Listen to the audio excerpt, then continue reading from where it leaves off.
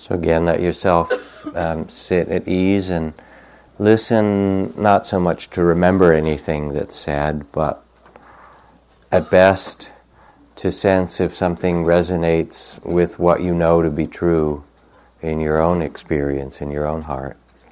And that part is good, and the rest you can toss out and compost.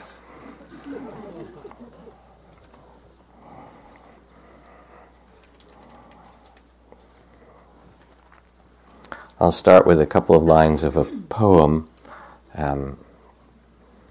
for those of the literate among the crowd here. Juan that April with his surest sota, the drought of March hath pierced to the rota. Does anybody know where that's from? Chaucer, Canterbury Tales.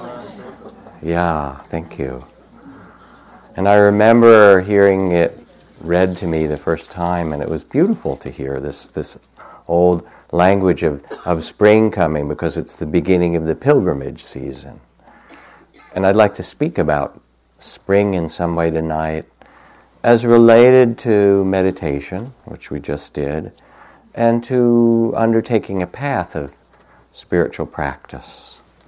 And of course tonight and this week is also a week full of spring symbolism, if you will. It's Easter week, and Easter, of course, is the celebration of death and rebirth, not just of Jesus, but really the Easter egg is the symbol of the world egg, of the rebirth of life. And tonight is also the first night of Passover.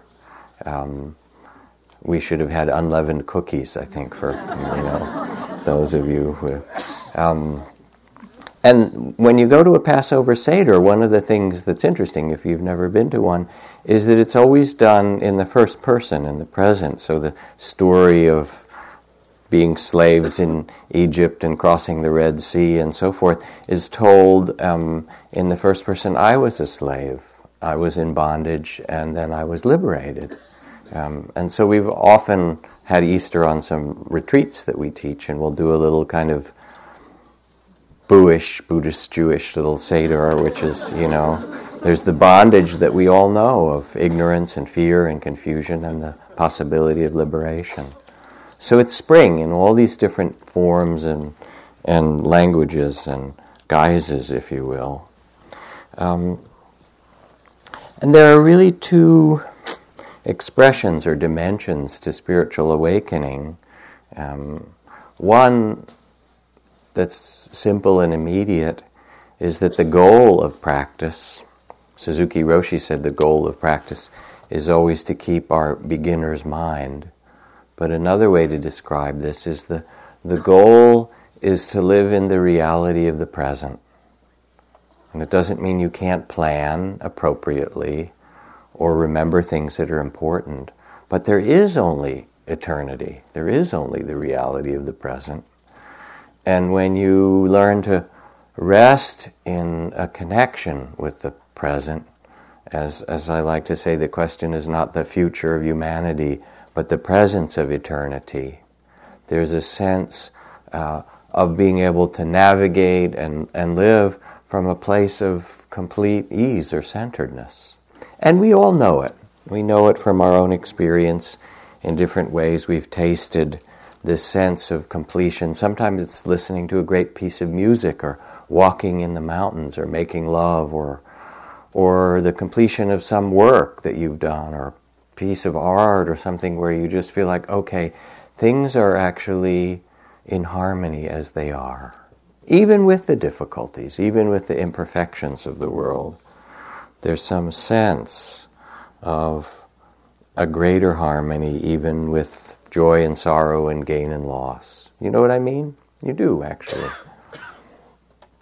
And so one dimension of spiritual practice is to come and live in the reality of the present, so we can see the lavender light in just the end of the day when, the sunset is starting to happen, or reflected, since it's still been raining a little bit, in the puddles in in the street as you go by, so we can see the eyes of the people that we live with,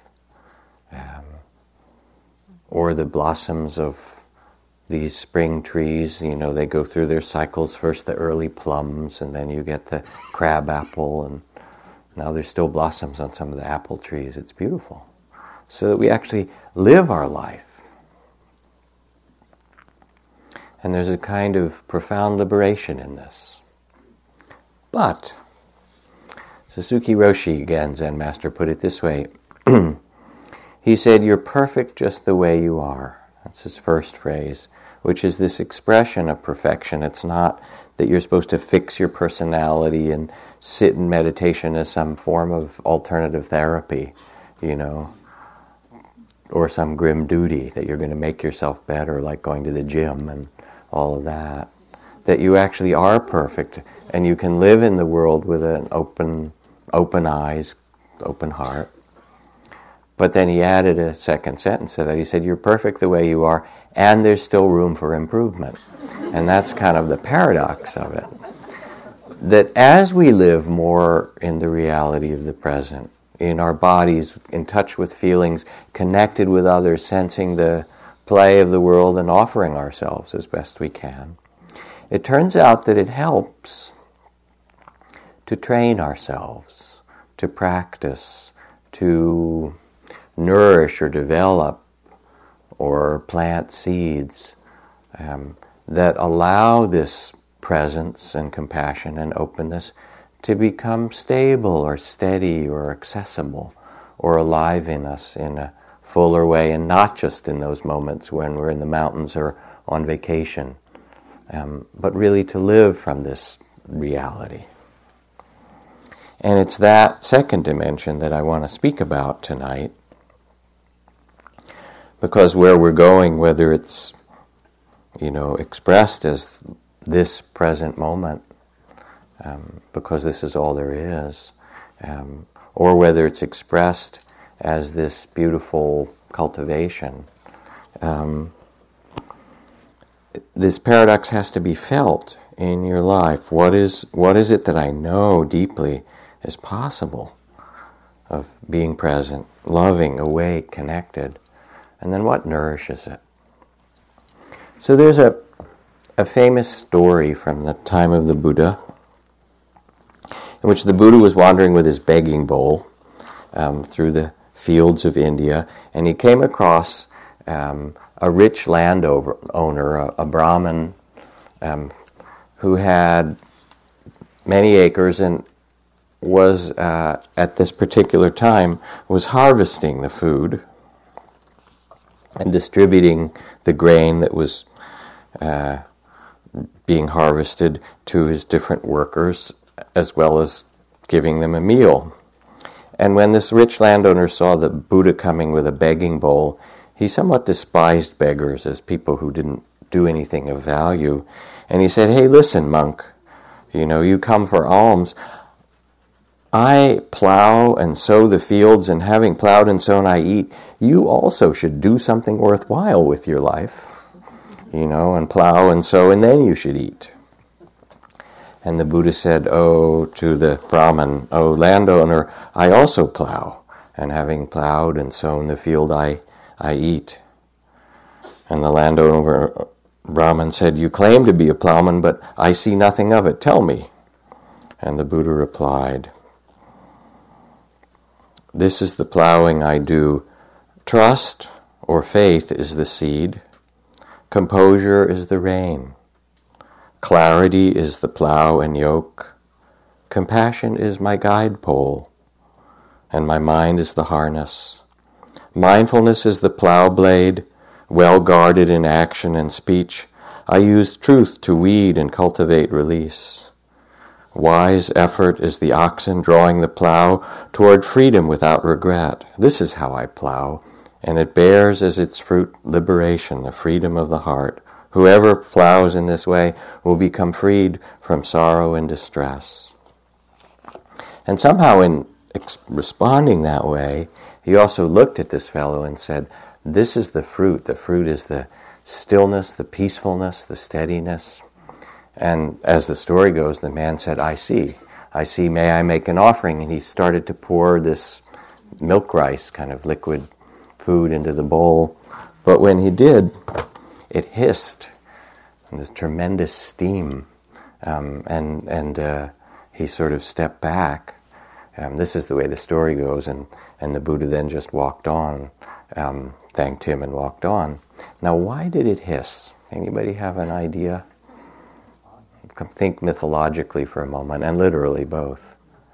Anybody? Hot. The blade was hot. Because it was hot. What was hot? The blade. The blade, exactly. That this is sort of the mythological language for saying if his begging bowl was his plow. If any of you have ever plowed or know what that's like, that as the steel or the iron plow in those days cut through the earth, it gets really hot by the end of a long furrow. And so this was kind of the symbol that the Buddha had in fact plowed his field to nirvana, or whatever that particular fruit was. But you can hear in this very simple kind of poetic metaphor that faith is the seed, and mindfulness and compassion are the practices that are used, and from this, and composure is the rain, and so forth. From this, beautiful things occur. And this is really what we do in a certain way. We practice, whether it's through sitting meditation or the trainings in loving kindness, the training in mindfulness, the cultivation of integrity in words and deeds and so forth. We too plant the seeds that bring benefit into our own heart. We're the gardeners of the heart, if you will. Now, the thing about gardening or planting, for those of you who've done any of it, is that it's actually not that easy. First of all, it's a lot of work digging and composting and kind of preparing the soil and putting the seeds in. And then once you've done it, there are insects and there is drought, and there are different kinds of molds and fungus and mildew and, various animals that get into the garden, the deer and the rabbits and so forth. So you actually can't just plant that thing in the ground and sort of say, okay, all done. You actually have to tend what's alive. And in the tending, then something beautiful comes. And so in a way, what I'm just saying tonight, and I'll tell different stories, is an encouragement for you to trust that when you plant beautiful seeds, that they will grow if you tend them. To trust that when you practice in meditation and when you practice mindfulness and practice loving kindness and cultivate a sense of presence in the body or an attention to feelings or an attention to one another, that it starts to change your life and you're able to live in the present in a more full and liberated way. But you will have obstacles. And it's just part of the game. For most people, spiritual life is one of planting certain seeds and setting a direction, and then encountering obstacles. You do it in business. You start a business, then there are problems that comes, There's not enough capital, or a key employee quits, or the market changes, Your supplier gets bought up, the competition gets stiffer, and you have to deal with one obstacle after another. The employees fight with one another. The interest rates go up. Or in parenting, there's sweet little things, right? And then, they start whacking each other with blocks or trying to run in the street or putting the wrong things in their mouth, or getting hurt when they fall off their bicycle, or they become adolescents. And then they have to deal with puberty and sexuality and cars and drinking and stuff like that. I mean, it's one obstacle after another, isn't it? Not to speak of what school they go to and all of that. Or in a love relationship, it's the same thing. You know how it works, right? You fall in love and then there's the other stuff. And in social change, the injustice of the world, the continuing warfare, the racism that's just insane, the environmental destruction. If you want to make a change, and you devote yourself to it in some fashion or other, sometimes it works well, and things go along, and you're able to make some measure of change. But other times, as Thomas Merton says, I think I read this last week, do not depend on the hope of results. You may have to face the fact that your work will be apparently worthless at times and achieve no result at all, if not perhaps bring about its opposite. As you understand this idea, you start more and more to concentrate not on the results, but on the value, the rightness, the truth of the work itself. And sometimes that's all you can do, is live in the present, and whether it's the healing from cancer or the caring for a person that you love or the situation of injustice that you're trying to right, and you do what you can do. It's not given to you, the results, to determine the results. It's given to you to tend the garden and see what will grow. And by setting that direction in a thoughtful way, you actually are creating the future. I remember hearing this story from Gregory Bateson, who was one teaching down in Esalen 25, 30 years ago with Gregory, various other people at these seminars. And he was one of the ecological systems thinkers, visionaries. And he said in Oxford University, one of the earliest colleges there, dating back in the early 1600s, is, I don't know which college it was, Magdalen College or one of them, but anyway, there was this great dining hall that they created for the college, and it had huge oak beams that were 4 feet across and 80 feet long or something like that. And it happened in the 1960s that the caretakers for this college at Oxford discovered that the beams had dry rot and that there was, a problem. They were holding up the roof. They needed to be replaced.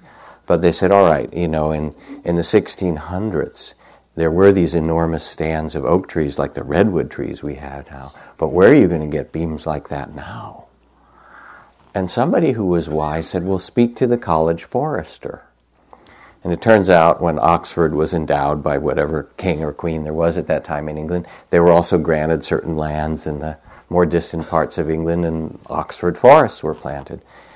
And the architects and builders of that great hall had at the same time planted a special grove of oak trees in the 1600s because they knew at some point that they would need to replace those beams.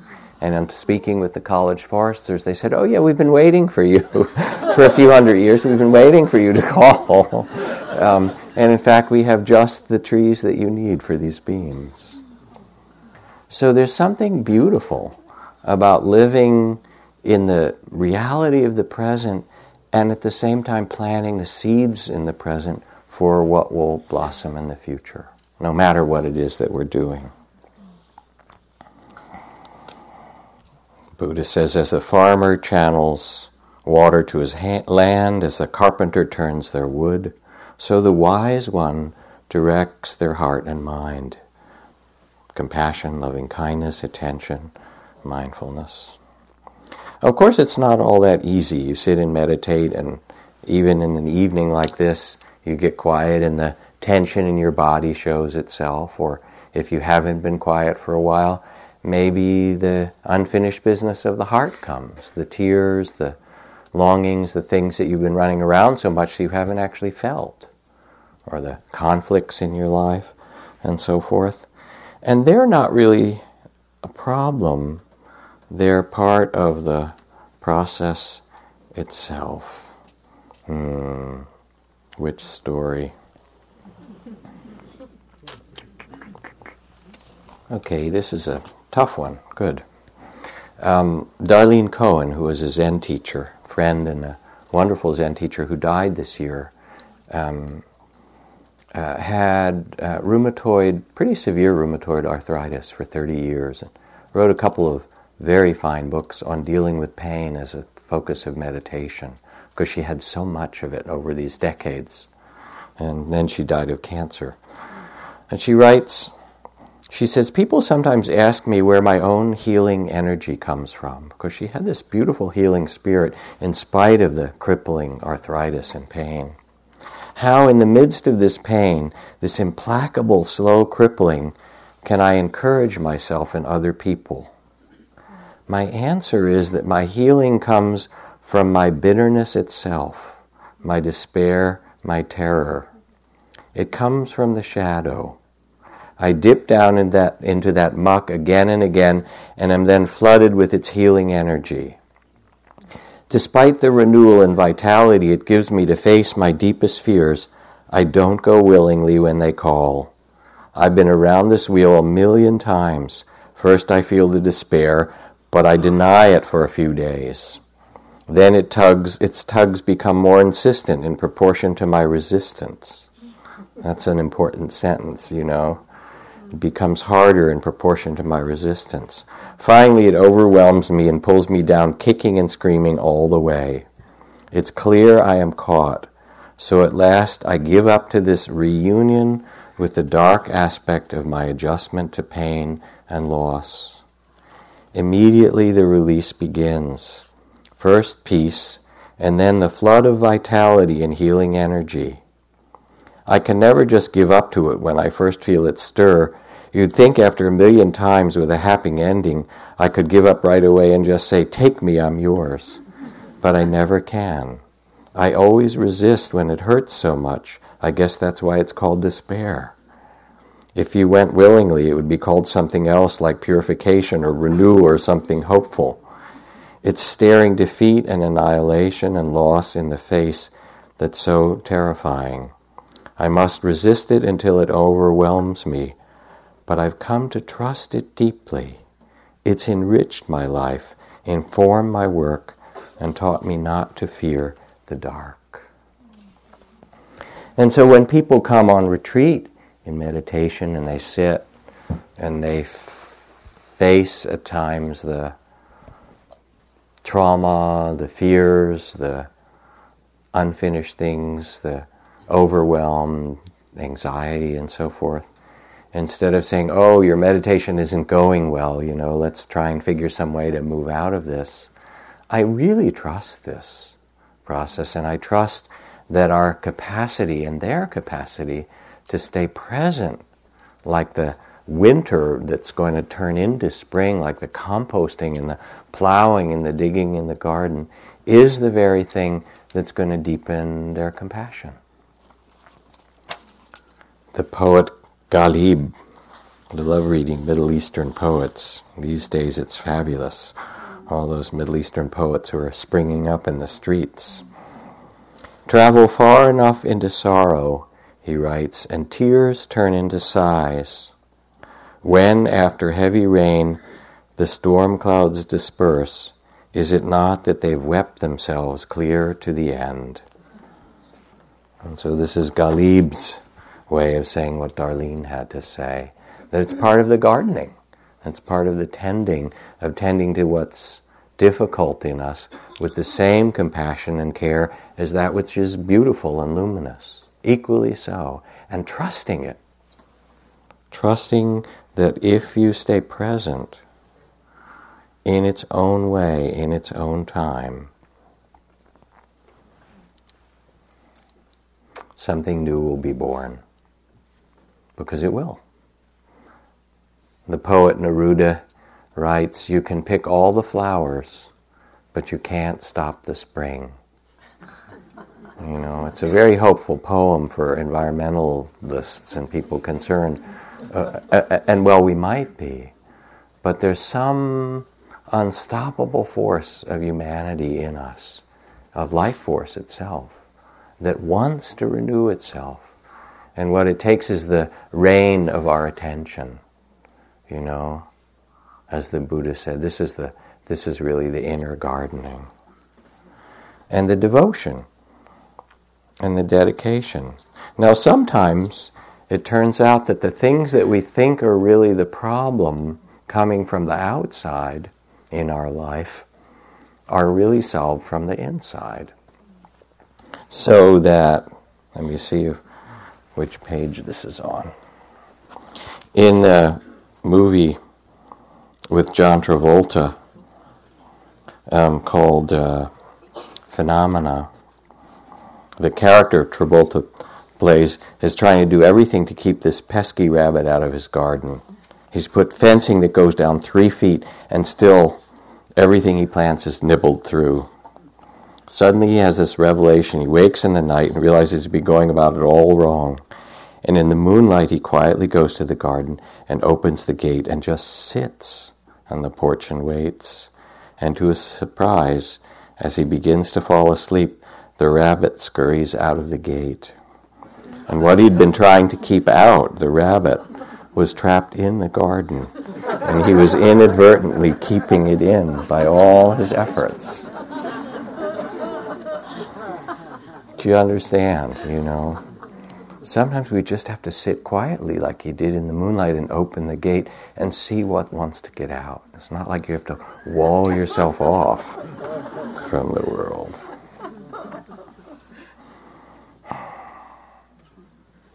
There's a beautiful story from Lynn Twist, who's a philanthropist and a global activist, and she led a group that was working with communities that had food shortages and starvation in different parts of the world to Senegal, because their group had gotten this letter from this whole group of folks that lived out in the Sahel, which is the Sahara part of the Senegalese desert that reaches into the Sahara Desert. And it was this whole series of villages, a whole community that was losing its water.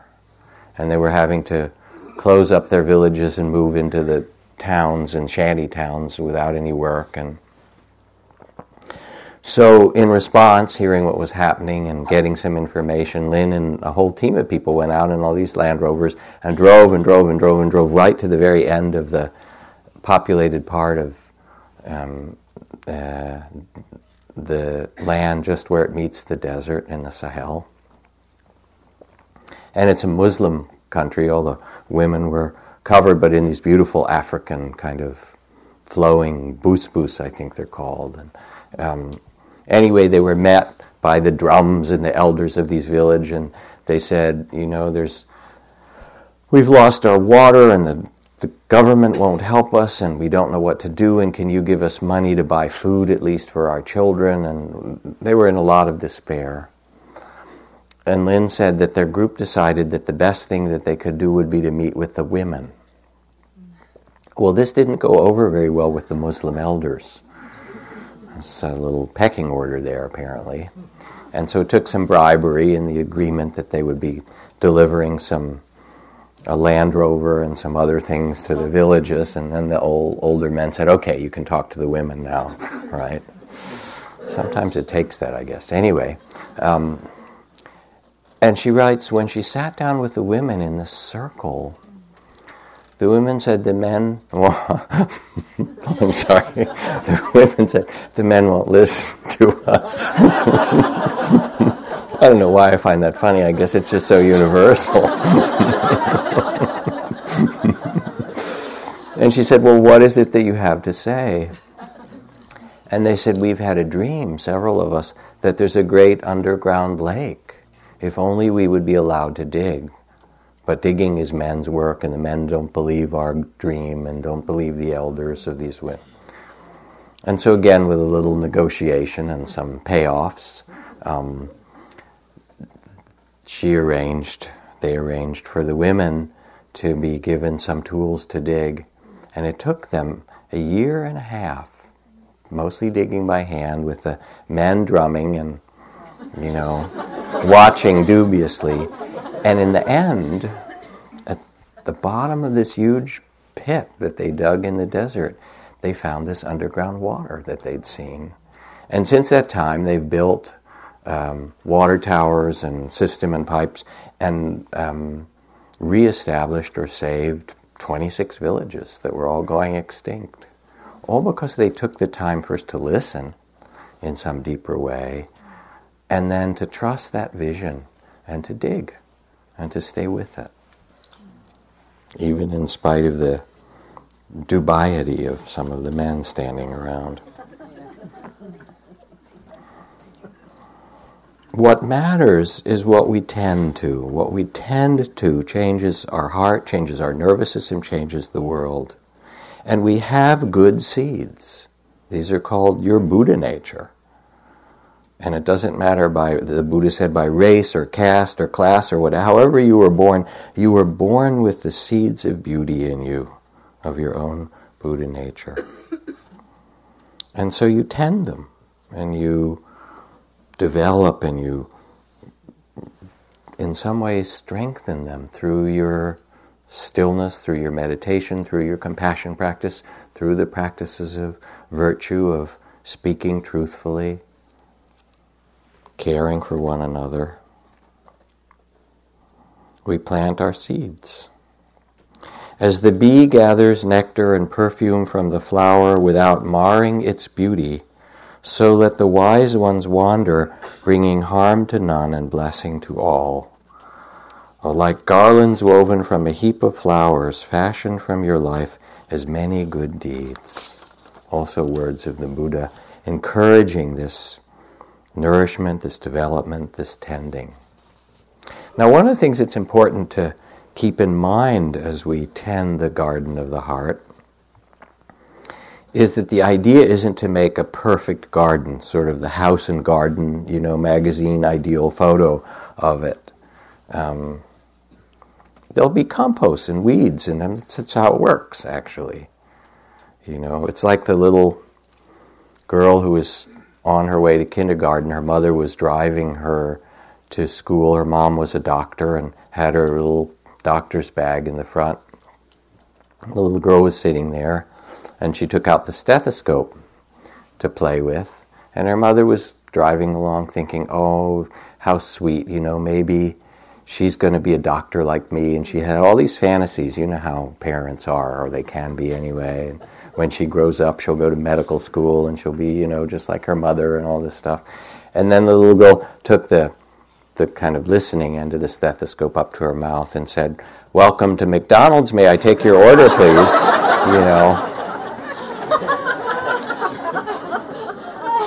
I mean, we have all these ideas of how our kids are going to be, or how the garden's going to be, or how we're going to be. And that's not how it works. The weather changes, and the bugs come along, and all of these things.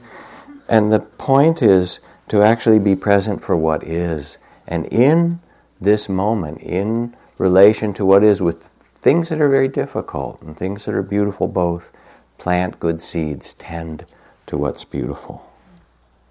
Not in an idealistic way. My friend Ajahn Sumedho, a wonderful teacher and abbot, said we're always looking for the perfect conditions, the perfect monastery, the perfect retreat, the perfect place, the perfect cushion, anything to get enlightened.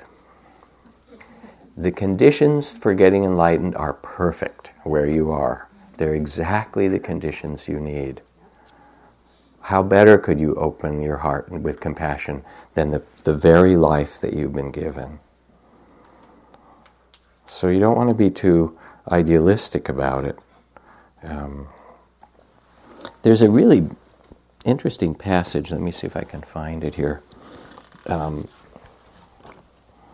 I was reading about butterflies and caterpillars. And most of you probably know that when a caterpillar spins its cocoon and goes in to become a butterfly, that it doesn't just sprout butterfly wings and then open the cocoon. Something much more extraordinary happens. What happens is that it liquefies, that the whole caterpillar actually dissolves into this living liquid. And then something even more interesting happens. Within that liquid, that kind of cellular glue, some of the old caterpillar cells begin to mutate into what biologists call imaginal cells. It's a really cool name for a cell. Hi, you're an imaginal cell. Because the imaginal cells are the ones that carry within them the image of a butterfly. They carry within them the programming. Nobody can tell which cells are going to be that, but certain cells kind of wake up and say, hey, we could fly if we assemble this thing right. And other cells get in conflict if they watch. There's sort of a little conflict in there because the old cells sort of know the old way, and these but the imaginal cells don't even fight back. They're far too busy working on this, let's get wings together here thing. And eventually, they become triumphant. And they go about constructing a butterfly. Now, how they do this, no one has a clue. I mean, nobody can tell. The world is so mysterious. It is. But they do. Somehow they attune themselves to the intelligence of nature, to the intelligence of life itself, which is what you do when you get quiet and listen with the wisdom heart, and see with the wisdom eye. You attune yourself to some deeper intelligence, and then, any other imaginal cells around, let's try something interesting.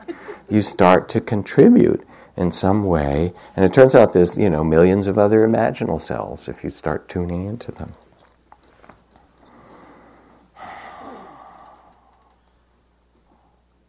Now, a few more things to say about this process of trusting or intending. You can't know the result right away. This is from Annie Lamott. She writes, I have a tape of a Tibetan nun singing a mantra of compassion over and over for an hour, the same 8 words repeated over and over, and every line feels distinct, feels cared about, and experienced fully as the nun is singing. You never once have the sense that she's glancing down at her watch thinking, Jesus Christ, it's only been 15 minutes. 45 minutes later, she's still singing each line distinctly word by word until the last word is sung.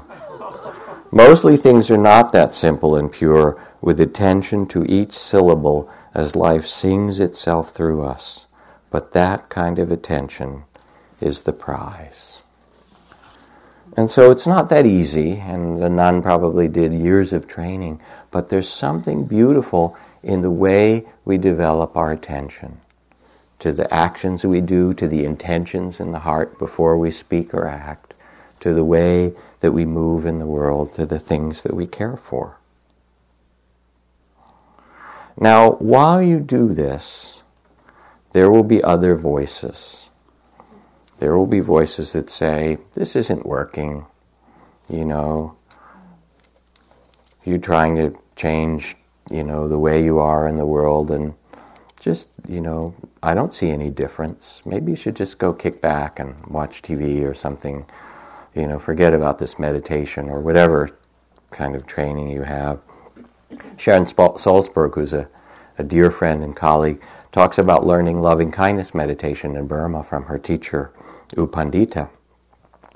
And she was doing this loving-kindness recitation, a kind of intention over and over. May I be safe, may I be well, may I hold myself with loving-kindness over and over. She said it felt really dry and stupid, and I was just saying it, and it felt very mechanical and automatic, and I kept saying it for days and days and days, and nothing seemed to come of it, and she was getting more and more frustrated. And one day she just finished eating her meal, and she sees herself as kind of a klutz anyway, and she put her cup and plate down in the wrong way, and it fell on the floor and broke. And she said, you klutz, in the most judgmental way. You klutz, I love you. And she just heard that thought, and she said, oh, maybe it's working, It does, but it takes its own time.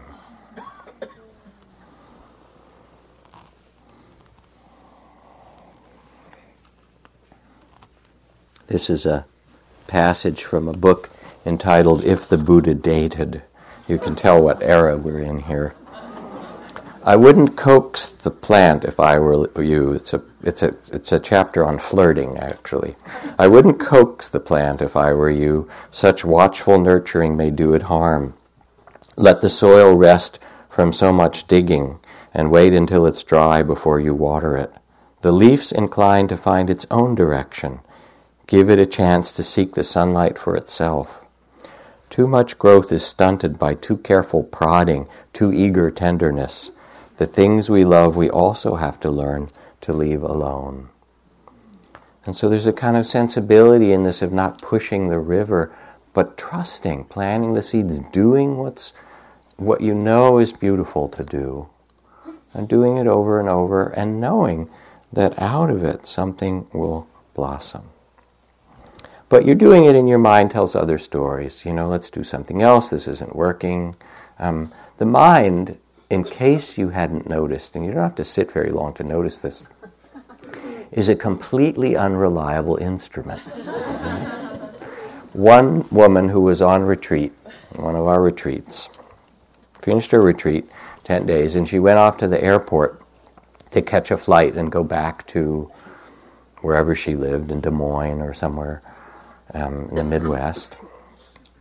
And she went to the little store in the airport to get a magazine to read, and she also got a bag of cookies. She went to the area, the boarding gate area, and sat down, and there are a few seats and then a little table and a few more seats. You know how it can be there. And she was sitting reading her magazine, her bag there, and a guy sat down on the opposite side of the little table, and he opened her bag of cookies. And she kind of looked over like, whoa. And when she looked over, he lifted it up and he offered her one. So at least it was relational, here we go. So she took one and he took one, and okay, And then he took another and he offered it and she took one. And it wasn't many cookies, and pretty soon it was down to near the one. Do you want the last one? And she thought, what nerve this guy had, So I really could not believe it, right? All the judgments she had. But anyway, she got on the plane. They called the plane, and she boarded and put her bag up on top, and her purse underneath it had the things, her magazine, and so forth. And when she opened the purse where the magazine was, she saw that in there was her bag of cookies. He had bought the same bag of cookies, and she, who was taking the cookies, turned out to be the culprit in this particular story. So we have all these ideas, right? You've noticed that, haven't you? About whose fault it is. Those ideas, remember? And so forth. So what do? You notice embarrassed, humbled, yet again, how many times? You breathe some. And you just keep planting good seeds. You just say, all right, here. It's like Kathy Sneed, who is an activist who arranged for the prison garden in San Francisco. San Francisco jail, county jail, used to have a huge garden and farm that was worked in the old days, and then it sort of went derelict. And she somehow in the 80s got enough community money to get tools together and go in and teach these guys how to garden. And she said it just changed their lives. You'd see these guys who were, ex-gang members and guys who were in there for a long time, all tattooed and, big, working out with their weights and things like that. Hey, man, don't step on my little flowers there, and, those are my plants. And it was like the garden, because they had something that they had to care for, whose life depended on them in such a place, meant so much to them that actually some of these guys, when they got out, were starting to commit crimes again so they could get back into their garden. This is true, actually. So that's when she started the outside garden project, so the inside one, just a community. But it was a fabulous project. It's still going on. And the prisons are insane. I mean, these huge racist poverty prisons that we have for millions of people. No wise civilization would do this. It is unconscionable and tragic and so forth. But there are people and visions and possibilities of change, and they're extremely important to do. As Spirit Rock is the genesis for the San Quentin Insight Prison Project that's now been spreading around the state. So it's just one of the many gardens that we need to tend in a new way. And little by little things change. Tennessee Williams writes, "The violets in the mountain have broken the rocks." The littlest thing starts to make an opening. And, I saw it because there was Aung San Suu Kyi in prison in Burma for 17 years under house arrest and in prison in and out. And she just remained committed to love. "I will not hate you," she said, "and I will not go away." And after 17 years, she was finally released. I was in Burma, and it's such an important thing that she had that steadiness, not knowing if she'd ever get out. She was the inspiration for millions of people in Burma. When we are connected to this truth that how we act, how we attend, what we plant will eventually bring fruit. We're connected to some deep, mysterious life process of the universe, something amazing. When a traveler at last comes home from a far journey, with what gladness their family and friends receive them. Even so will your good deeds welcome you like friends, and with what rejoicing when you return from one place to another, or even one life to another, it says in this Buddhist text, the Dhammapada. You don't have to believe that stuff, but you'll see. You work it out later. Who knows, right?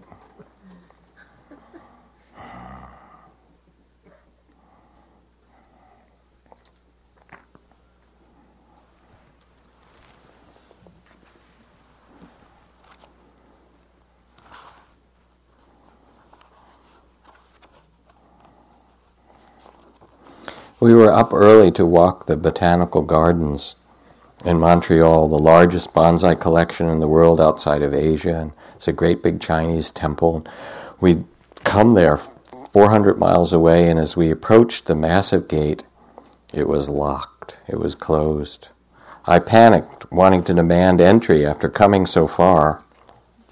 My partner, Robert, like an Oriental sage, treated the situation more like a koan, a riddle to be entered until its assumptions shifted. It was quiet, no one was around.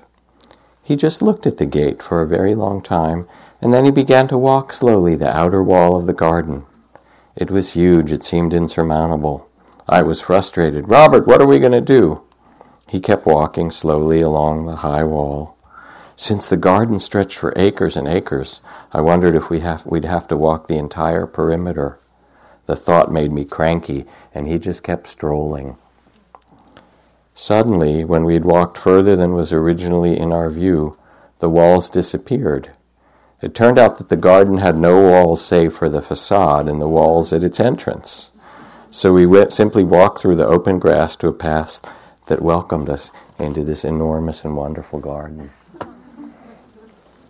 Sometimes you can't know. It's like Braille. In difficult situations, or even in your meditation, things are difficult. You just take a breath at a time, a step at a time, with the sadness or the grief or the anxiety or the vision or the, confusion or whatever those things are that are difficult, or even the beautiful things that come. What do I do now? There's joy. Do I hold on to it? Do I let more of it come? You just feel your way through it. Maybe I can just relax and be with whatever it is with this too. And little by little, the sense of the mystery starts to unfold, and you trust more and more. As Henry David Thoreau said, "Though I do not believe a plant will spring up where no seed has been, I have great faith in a seed. Convince me that you have a seed there, and I am prepared to expect wonders." Even if it's 1,000 years, you plant the seed, something will grow. And so in this mystery of life, which is what it is, how did we get born? How do we live in this human body that you have for a certain period of time with eyes and ears and tongue, nose, senses, and consciousness, this mystery of being conscious? Nobody knows really, can explain it. But in this mystery it's possible to live as a Buddha, to live with a wise heart in the mystery, to live with graciousness, to contribute beautiful things, to let go into the vastness of life and to allow it to flower through you. Even sometimes when it doesn't so well, that's okay, you keep going. So I read in the paper some years ago, a story that I loved. It's about the elephant sanctuary in Tennessee. Some of you may have read about it. There was a woman who had some money and a great love of elephants and decided that she wanted to be the sanctuary or create a sanctuary for elephants that otherwise might have been killed when they had finished their, quote, service, which was old circus elephants or old zoo elephants. And so she started with 400 acres of good Kentucky bluegrass, and then it's now expanded since then. And she said, give me your old, tired, poor elephants, basically. Emma Lazarus in the elephant world, right? And people began to send elephants to her when they couldn't work very well in the circus or the zoo anymore. And so she started to get a herd of elephants. It's still there in Tennessee. Kentucky, what did I say, Tennessee? I think it's Tennessee, actually. I'm sorry. We Californians aren't that good with the geography in the middle. No, it's not fair. Where is it? It's in Tennessee. It's not in Kentucky. Tennessee bluegrass, we'll call it that. Anyway, sorry to those from Kentucky. But anyway, so a little herd started to develop and grow there. And then she got a call from the Baton Rouge Zoo. They had an old elephant, Shirley was her name, who'd been there for many, many years and too much to take care of and getting a little bit infirm, and they wanted to get some new younger elephants for the zoo and for people to visit and so forth. So Shirley was put on a train and shipped to Tennessee, now we know, to the elephant sanctuary. And when the elephants get there, they're not immediately released into the big park. They're put in a kind of holding pen for a time so that they can adjust to the place and the smells and the climate. And that holding pen has bars, and it's next to the sanctuary, so the other elephants can come up and look at the new visitor, or put their trunk in and smell them or whatever they happen to do. But what happened as Shirley was there is this other elephant came charging up and started beating on the bars and trumpeting and doing all those things that elephants do and making a huge fuss and doing it over and over and over again. And the woman who started the elephant sanctuary became really concerned. And so she called back to the zoo in Baton Rouge. Was Shirley been traumatized in some way? What was the history of this elephant? And then, to her surprise, she found that Shirley had been in the Baton Rouge Zoo for 25 years, but for 5 years before that, she'd been in a circus with the other elephant that was causing all the trouble next to the barred place where she was. And in fact, it turned out they were old friends. And they just hadn't seen each other in 25 years. And they were just greeting each other. Hey, you're back, How was it in Louisiana? Yeah, They say elephants don't forget, and apparently they don't, And we don't either in some way. I believe that the good seeds are not forgotten. That they, when they're planted, they will in their own time and in a beautiful way bear fruit. So you want to bloom where you're planted, which is here in the reality of the present, in the very life that you have.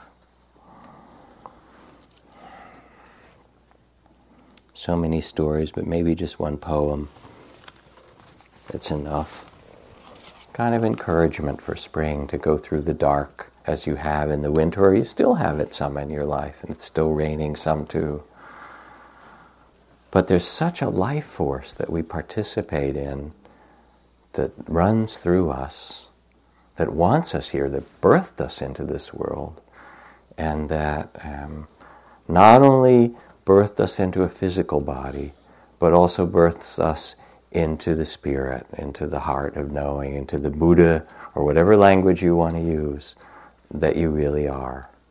And it's really the symbolism of Easter and Passover and all those things is a birth not of just the kind of concerns that we have of life, but that which is timeless and mysterious and unshakable and beautiful in your spirit. So this from Billy Collins, called Today. There was a rainbow this morning, by the way, over Spirit Rock. It was quite nice. Last rains of this season. If ever there were a spring day so perfect, so uplifted by a warm, intermittent breeze, that it made you want to throw open all the windows in the house and unlatch the door to the canary's cage, indeed rip the little door from its jamb. A day when the cool brick paths and the garden bursting with peonies seemed so etched in sunlight that you felt like taking a hammer to the glass paperweight on the living room end table and releasing the inhabitants from their snow-covered cottage so they could walk out holding hands and squinting into this large dome of blue and white. Well, today is just that kind of day. Let's sit for a moment.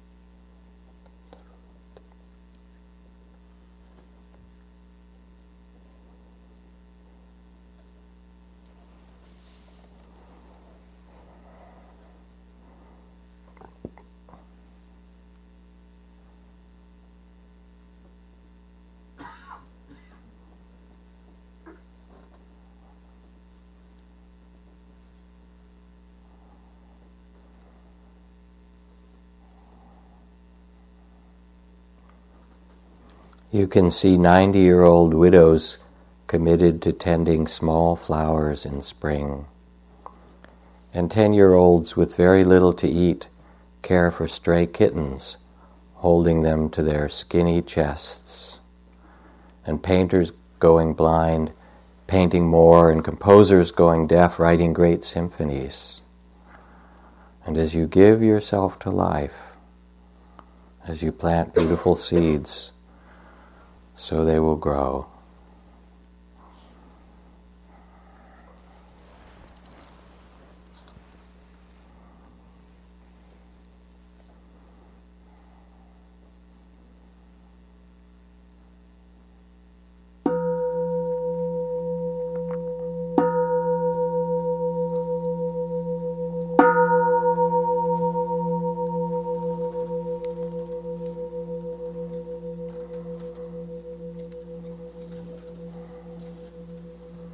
So I want to thank you for your kind attention, for sitting so quietly and behaving relatively well for a long period of time. It's great to have that in the group. Thank you for coming to Spirit Rock. This becomes your place. Come walk the land when the sun is shining. Come on a retreat sometime if you wish.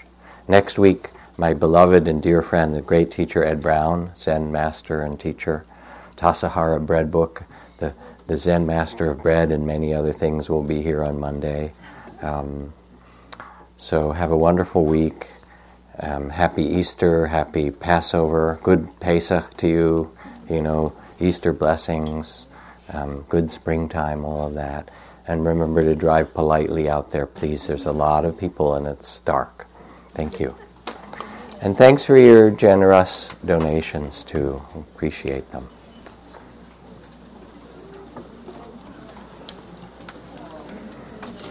Hey, how are you?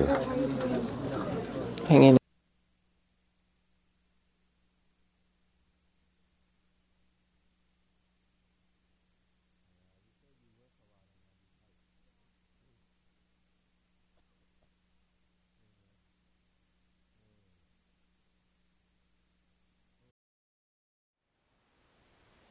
Thank you for listening. To learn how you can support the teachers and Dharma Seed, please visit dharmaseed.org/donate.